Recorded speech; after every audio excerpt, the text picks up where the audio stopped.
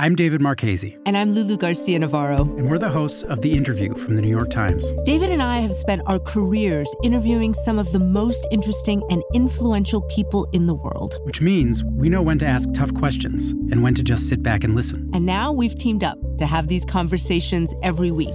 We'll try to reveal something about the people shaping our world. And we'll get some great stories from them, too.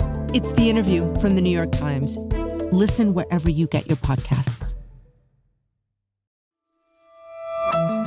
From the New York Times, I'm Michael Barbaro. Here's what you need to know today. On Thursday night, Israel and Hamas agreed to a ceasefire that would pause 11 deadly days of war.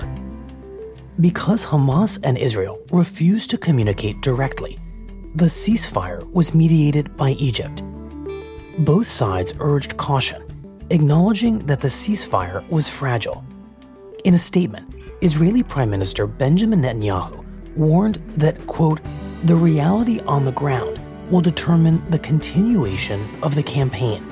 In my conversation with President Netanyahu, I commended him for the decision to bring the current hostilities to a close within less than 11 days.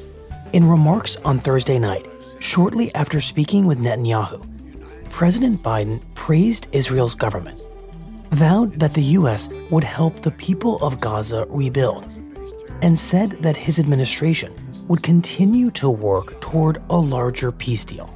I believe the Palestinians and Israelis equally deserve to live safely and securely and to enjoy equal measures of freedom, prosperity, and democracy. My administration will continue our quiet, relentless diplomacy toward that end. I believe we have a genuine opportunity.